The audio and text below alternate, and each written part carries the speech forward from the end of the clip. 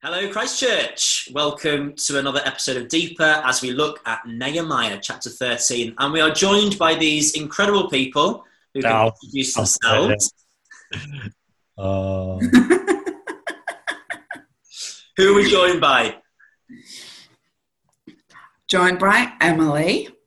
And by Tabs. Lovely. So that's helpful. I mean, obviously, if you're watching this, you can see them very clearly. If you're listening to this, there you go. You can hear their voices. Emily and Tabs are joining us today, so thank you so much. Sunday, we looked at this final chapter, and I gave a quick summary of kind of the book as a whole. And I'm just going to repeat that very quickly, just to put it all into context. Three things have happened in the story of Ezra and Nehemiah, remembering that they're one book, but in our Bible split into two. The temple's been rebuilt, the wall has been rebuilt, and the people have reconnected with their God and Father by repenting of their sin, having been taught the Torah on this law marathon of 7 days. And they have said, you know what, we've sinned, God, we want to recommit and turn to you. So these three things have happened. That then brings us to the end of chapter 12. So they're in a really good place. And it's like, yes, let's end the book there. That was my sort of big point. Let's end the book there. But then we have this 13th chapter. And we've seen this 13th chapter that those three things are undone. And you can sense Nehemiah's frustration in this passage. And he's not happy, is he? He's not happy. He is not happy. So that's where we're at. That's the context. We're going to go through the chapter now as we look at exactly why Nehemiah was particularly unhappy and what he did about it.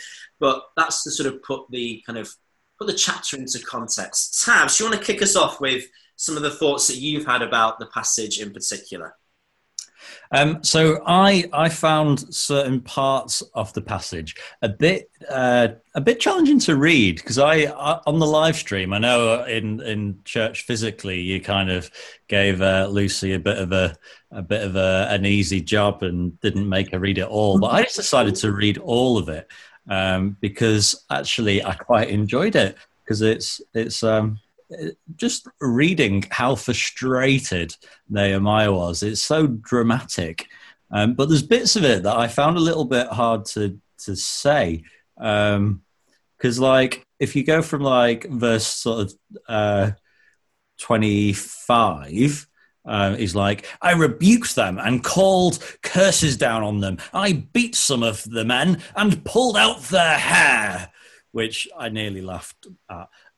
I made them take an oath in God's name and said, you are not to give your daughters in marriage to their sons, nor are you to take their daughters in marriage to your sons or for yourselves. For it is not because of marriages like these that Solomon, king of Israel, sinned. Among the many nations, there was no king like him. He was loved by God, and God made him king all of Israel. But even he was led into sin by foreign women. Must we hear now that you two are doing all this terrible wickedness and are being unfaithful to our God by marrying foreign women? He's like, oh, foreigners is how it if you were to read it out of context, it sounds pretty awful. Nehemiah was just some sort of racist. But let's put it into context.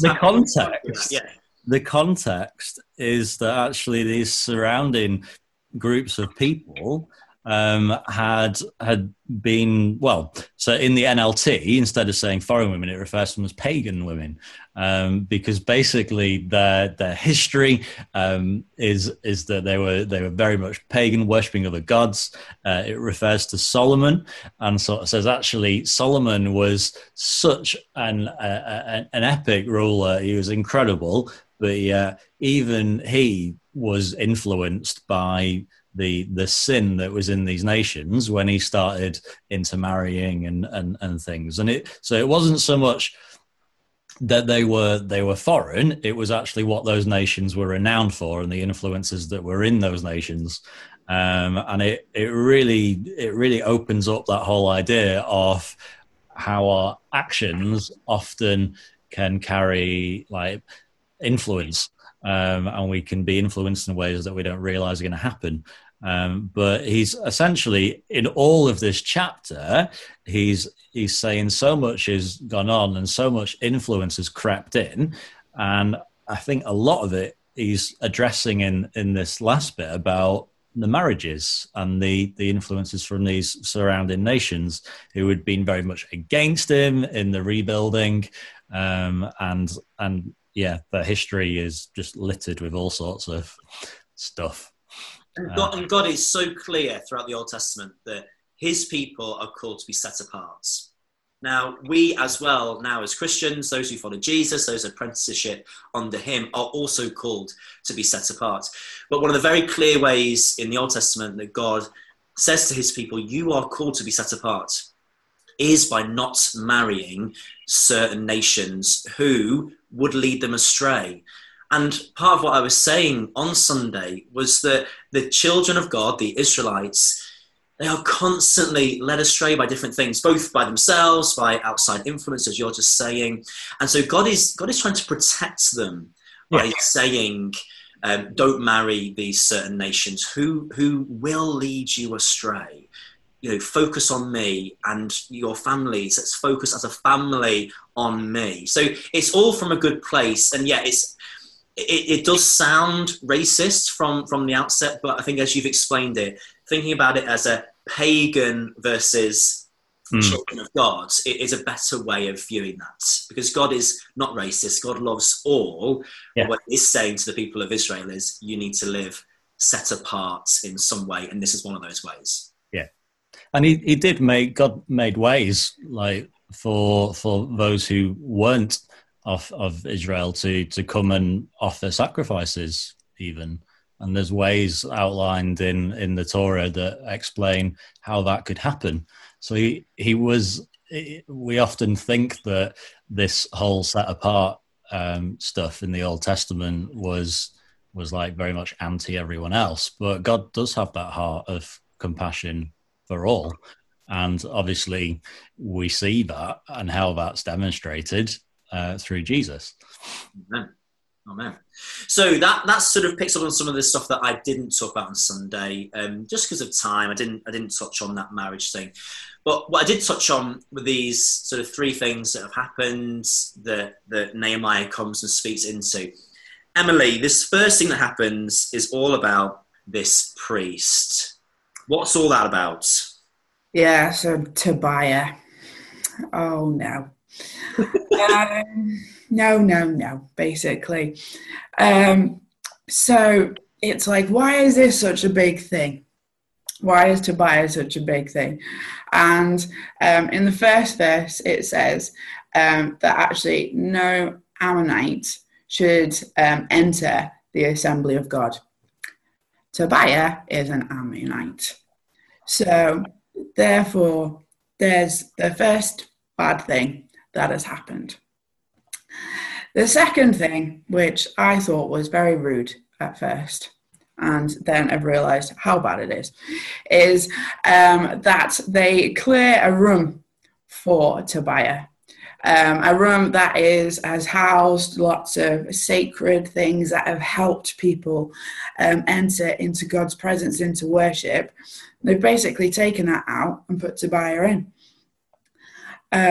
So it's saying all those things that are so important that are helping you connect with God, put that aside and we'll put him in. So Tobiah isn't the best person, and what a great way to start the chapter. And I think it just shows this, like, I've from Nehemiah's point of view, I have shown you how to live. We have got ourselves back on a level playing field. Interestingly, and I didn't actually notice this until after Sunday. In verse 6, it says that Nehemiah went back to King Artaxerxes in the 32nd year of his reign. So back to chapter 2. And we see very clearly that Nehemiah leaves for Jerusalem for the first time in the 20th year of King Artaxerxes' reign. So Nehemiah has been in Jerusalem with these people, rebuilding this wall for 12 years. Now, it doesn't say when he then goes back to the king and then comes back to Jerusalem. It doesn't say how long that chunk of time is. But you think he's coming back, let's say it's a few months, maybe up to a year. That is a guess. But it's certainly not as long as 12 years. He's coming back and he's thinking, I have invested so much into you. I've invested into the priests. I've invested into the Levites. I've invested into the people of God. And now, Eliashib, is that how we say it, Tabs? You say it better than me. Okay. I've been pronouncing it Eliashib. Eliashib. You know, Eliashib's done this awful thing in letting Tobiah into the house of God, clearing out these sacred things that are used for worship, and just all really disrespecting God and going against the laws. That's not the only thing that priest, the high priest, does. In verse 10, it says, I learned that portions assigned to the Levites had not been given to them, for all the Levites and musicians responsible for the service have gone back to their own fields. So once again, he is not providing, as the high priest, for his cohorts of priests, his staff, the people that he is meant to be in charge of, he's not providing for them. So this guy is like a double things that are going wrong. So it's not great. But then, verses 12 to 14, we see Nehemiah try to sort it out. That's the kind of leader he is. He wants to try and sort it out. So he does that. And then we get to this whole talking about the Sabbath. Do any of you guys want to pick up on that? Why is it so bad what they're doing on the Sabbath? Or I can fill that blank in. Well, it was very much in that day, the Sabbath was treated with a lot more reverence and respect than we have now. It wasn't just about taking a day of rest. It was taking a day of rest to glorify God. And so in that day, anyone involved with the nation of Israel was to rest. Including the animals. Even the animals apparently had to rest and weren't allowed to do their work. And so all of a sudden you've got people coming in, trading and doing all sorts of stuff like work-related stuff. Although I did think, actually, when he puts these guards on watch on the Sabbath, does that not mean that they're working? I did think that too. But anyway, the Sabbath was a big deal, and equally should be, if we want to glorify God, I think should be a big deal for us. And I knowing that context, I can fully appreciate why Nehemiah was so keen to rebuke the nobles of Judah. What is this wicked thing you're doing, desecrating the Sabbath day? I do love this reading of scripture voice, particularly when you're pretending to be Nehemiah, Tabs. Yeah. You know what, Simon? I think he should be a children's and youth worker. Oh. It's as if his calling is like right there. It's amazing. Great, guys. Before we move on to application, because we've got quite a bit on application, are there any final comments you want to bring up? Anything that really struck you in the scripture that we haven't spoke about yet? I think the thing that did strike me is Tabs has slightly taken the mick out of it, and was laughing at it myself, but then I've been pondering upon it more. In verse 25, where it says, and I confronted them and cursed them and beat some of them and pulled out their hair, which sounds very dramatic, and I kind of saw it as that could be a teenager's fight that's happening. But actually, I think what's really important is about how he confronted these people. What he saw was totally wrong. And he was like, actually, I'm not just going to sit here and be quiet and do it with a lovely soft voice. Actually, what I'm seeing is wrong, and I'm going to speak out against that. Do I think we should curse, beat, and pull people's hair out? No, I don't. You clarified that, Emily. That's helpful. I think say that. for Simon to get on the wrong side of Nehemiah would have just been awful. I mean, with his perfect hairline and everything. What would have happened if it had come out? Like, what would have happened? Yeah. Go on, Emily. Sorry, we interrupted you. So for me, kind of reflecting upon that is actually when we see other people and their actions, and actually we can see that they're not in line with what God wants for them, and for what, and how they're maybe not glorifying God's name, like what we're seeing in this passage. I feel like it kind of does give us permission to be able to do that ourselves, to go up to someone in absolute love. And I think that's the case here. He is seen as being like fearless actions is what it says. But I think it is fearless love where it is coming from. Love for the people, love for God, and just saying, do you know what? We need to get back on the right track. To love God with everything that we have and love each other. So I think it's a case of actually that's what we're allowed to do with each other. If we see that we're not doing something that's glorifying God, or someone else isn't doing something that is glorifying God, then actually we should call them out on it, but call them out on it with love and in love, using words of hope and life, and just giving direction. None of this pulling the hair malarkey. Don't do that, because that ain't of love, okay? But actually being able to do that as brothers and sisters in Christ, and respecting that. I hope that someone would like call me out, because I'd be like, actually, thank you. That's actually taken you a lot of guts to do that, and I really appreciate that. Because how are we going to grow if we don't know these things? That is a great segue into wider, because then we can talk about that in a bit of application, can't we? So let's move into wider. So we've gone deeper. We're now going to go wider. Emily, you were just sharing a bit about verse 25. Do you want to carry on a little bit, as particularly how we apply that into our lives, and maybe a bit of advice on how we do that? Yeah. So looking at Proverbs 27, verse 17, it says, "Iron sharpens iron," and we can learn from each other. Like if the Holy Spirit's within us, and like Christ has redeemed us and has made us holy, then actually we can help each other within that journey, within that apprenticeship, to continue within that living our faith out.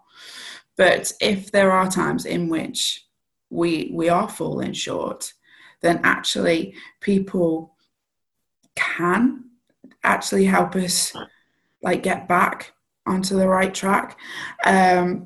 So iron sharpens iron, like would be sitting down and correcting people. And so it says in 2 Timothy chapter 4, and I think I'm going to go with verses 1 and 2. It says, "I solemnly urge you in the presence of God and Christ Jesus, who will someday judge the living and the dead." Now, we don't do the judging. It's only him. Okay, we can just go on to the next bit. "When he appears to set up his kingdom." It says, "Preach the word of God, be prepared, whether the time is favorable or not. Patiently correct, rebuke, and encourage your people with good teaching." So we are not to judge. That's not our place whatsoever to do. But in the steps here would be actually patiently correct. Sit down with someone. Don't send a text message saying, you're being stupid. Don't do that. Okay. Actually spend time with someone, being able to talk it through. And because actually when you're spending time with someone, you're showing them love in that act itself. And then being able to say, actually, this is what I think's happening, and this is what I think you're doing that's not glorifying God. But then, so that's kind of like the rebuking bit, but then encouraging. Straight away, there's that encouraging with good teaching, being able to point the person always back to the Bible. It's never about our own opinion, going, this is the reason why you're stupid. Okay, like this, you should be like, actually, you're not loving your neighbor as you love yourself. Like, you're not seeing people through God's eyes. I am known for being more blunt than most people. No, sure. Never. No. But I always want people, and people that know me and love me, know that it is from a place of love that words come from. And words should be of words of life rather than of bringing someone down. So we need to carefully use our words in that.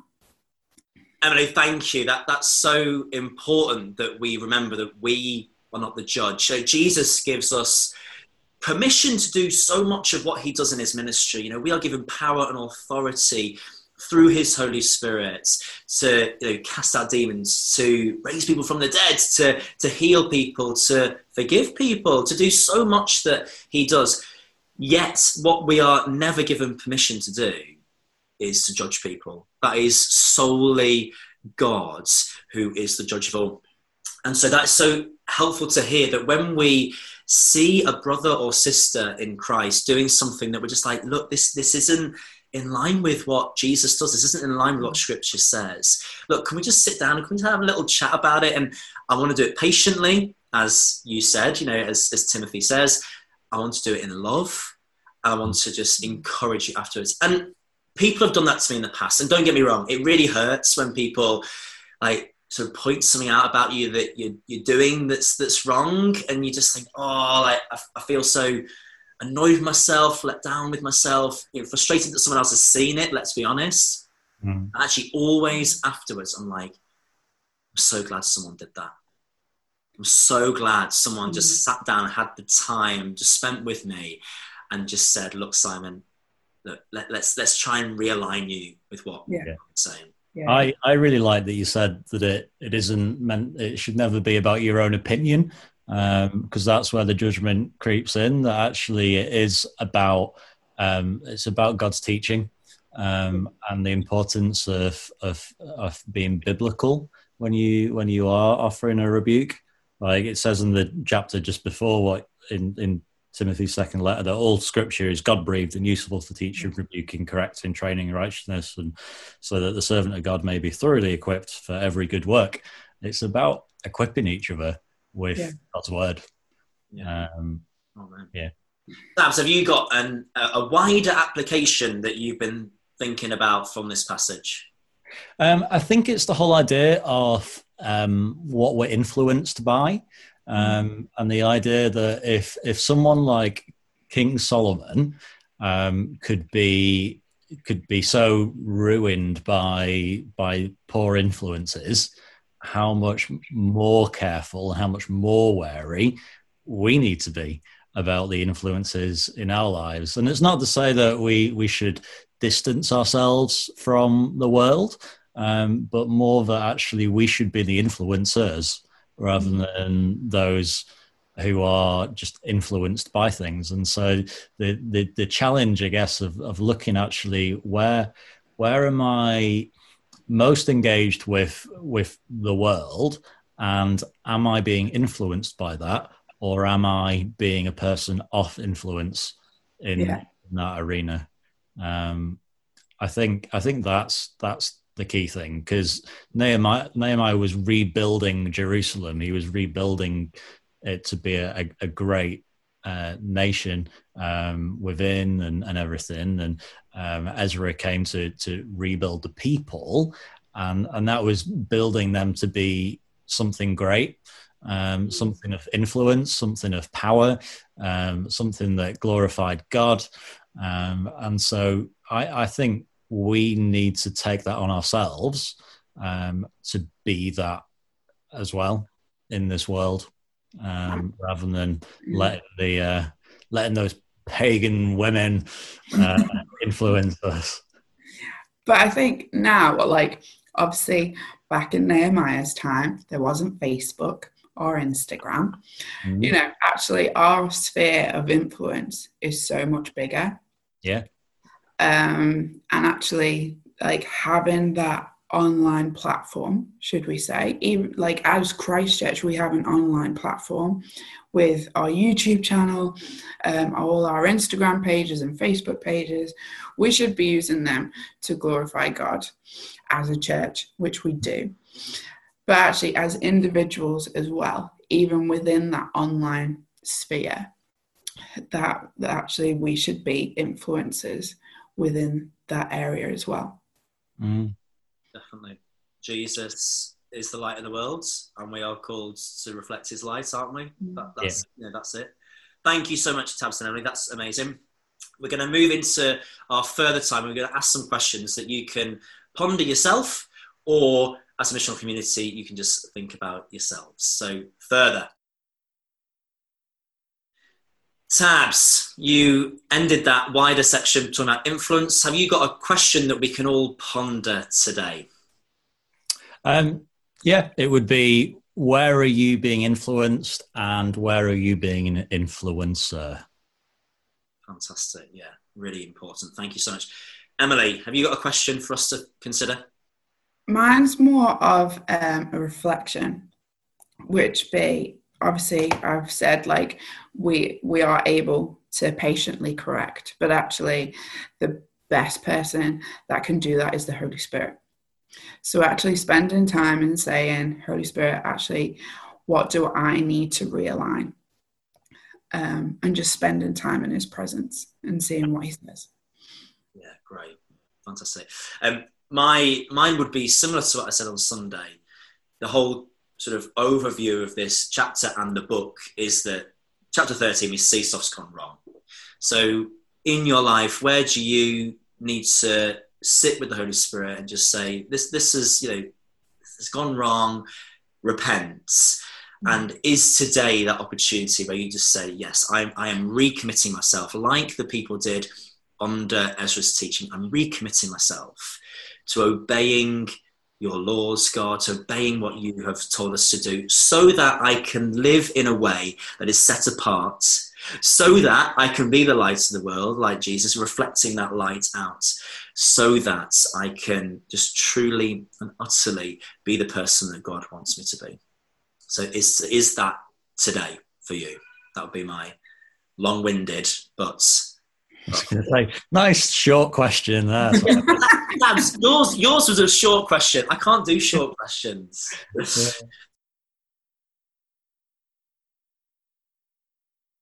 Thank you so much, Tabs and Emily, for giving up your time today. Thank you so much. Tabs, would you just close in prayer for us? Would that be all right? Yep. God, thank you for this whole book of Nehemiah. Thank you that even though it ends in a slightly different way, as maybe a disappointing way, it offers us so much to think about. And so, Lord, I pray that you'd help us to reflect further on this, on our lives, where we're influenced, and how we can really look to be a chapter 12 people, not a chapter 13 people. Help us to know that you are a graceful God, and that you equip us and empower us to live for you.